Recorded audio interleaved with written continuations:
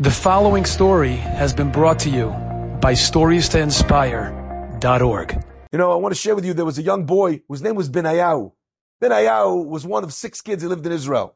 And this young boy, terrible ADHD, hyperactive, running around, always causing trouble because he can't sit still, didn't do well in school because he couldn't focus, all sorts of problems, couldn't listen, couldn't go, caused his parents untold grief. It was very, very hard. This is before they figured out how to deal with kids like this. They didn't know about the treatments. They didn't know about understanding. They just thought he was a wild kid. Anyway, one time, it gets to such a degree where the parents think to themselves, we can't handle him. He's causing chaos in the house, all sorts of problems for the other kids. Maybe we should send him, to military school. That's where they'll straighten him out. We should send him away, boot camp.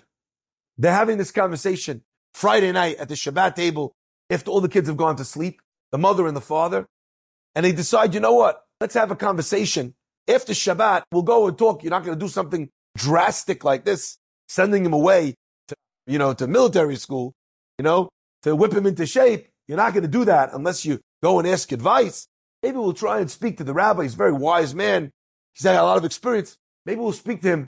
We'll make an appointment to speak to him after Shabbat. Okay? Shabbat passes, but the wife, she doesn't feel so good after Shabbat. And the feeling gets worse and worse until eventually she feels like she's so weak. She's about to pass out and she says to her husband, something's wrong. Something's wrong. Let's go check this out. I don't want to wait. Let's go to the emergency room. Go to the emergency room. They can't figure it out. They take all sorts of scans. And on Sunday, they bring back to this mother, Benayahu's mom, the scans, and she could not believe what she's looking at.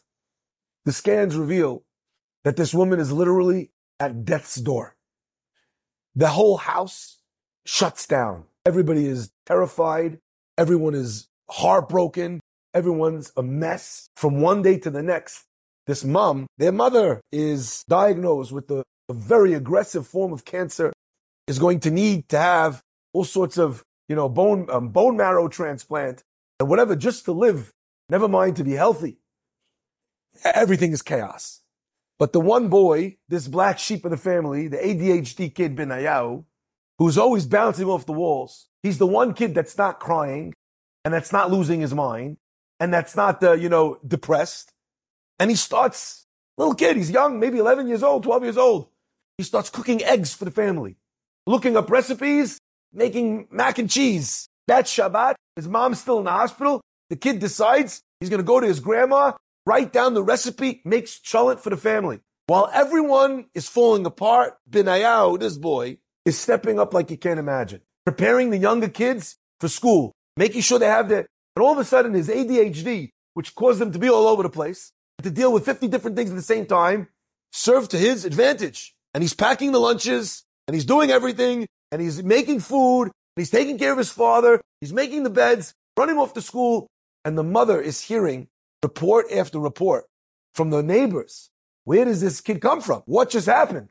All of a sudden, this troublemaker turned into an angel. He's literally the saving grace of your family. You guys would not be surviving without little Benayahu. ADHD Benayahu. Hyperactive Benayahu. My friends, time goes by and then she gets a phone call she never thought she'd ever get. A phone call from the boy's teacher. The teacher says, you know something? I don't know what happened to your child.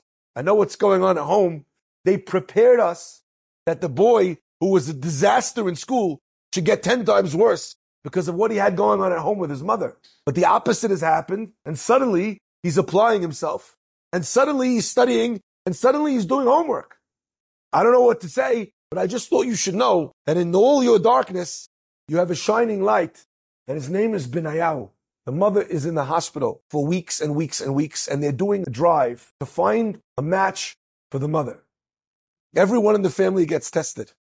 But there's one boy who's praying more than anything else that he should be the donor that matches. And of course, it's our villain turned hero Benayahu, who becomes a bone marrow transplant match for his own mother. And like a brave little boy, marches into the hospital.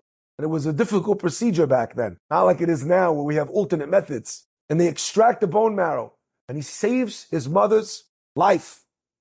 She's in the hospital on a long journey, and it takes almost 3 years until she returns to her health. And she's finally ready to come home for good and to make the Seudat Hoda'ah. And she walks in for the, what she believes is the last look she's ever going to need to look behind her. She walks into the house, and there's signs everywhere. And the signs say, welcome home, Mom. Mom. Thank you so much, Mommy. We love you, Mommy. And she's looking around, and she's hugging her husband and her kids. But there's one boy that she cannot find, and it's Benayahu. She's looking everywhere. She's looking in his room. He's not there. She's looking in the kitchen. She heard about everything that he'd made. He's not in the kitchen. She can't find this one son, the miracle turnaround son, the son that held up the whole family. She can't find him. She finally looks in her own bedroom, and she finds on the pillow, there's a letter. And the letter says, Leima, on front. It says to Mommy. And the boy writes in this letter, he says, Mom, I prayed so hard that I should be the one to be able to save your life. I tried so hard to be able to make food and to take care of the family when you weren't here. I tried so hard, Mom, because I thought maybe the reason why you were sick was because of me, was because the type of kid that I was, and how much pain and how much suffering and how much chaos I brought into the family.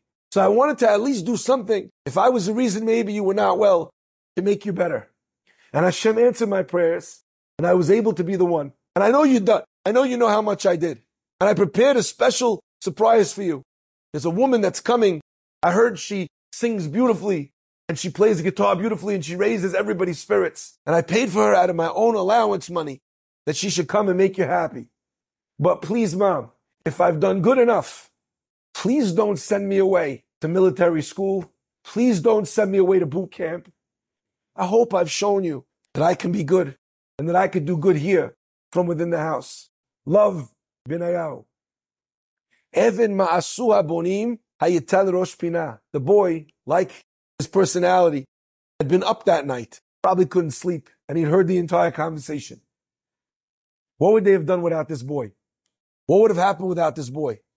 The story would have been very different. Sometimes the black sheep is the black sheep in the family for a reason. Enjoyed this story? Come again. Bring a friend.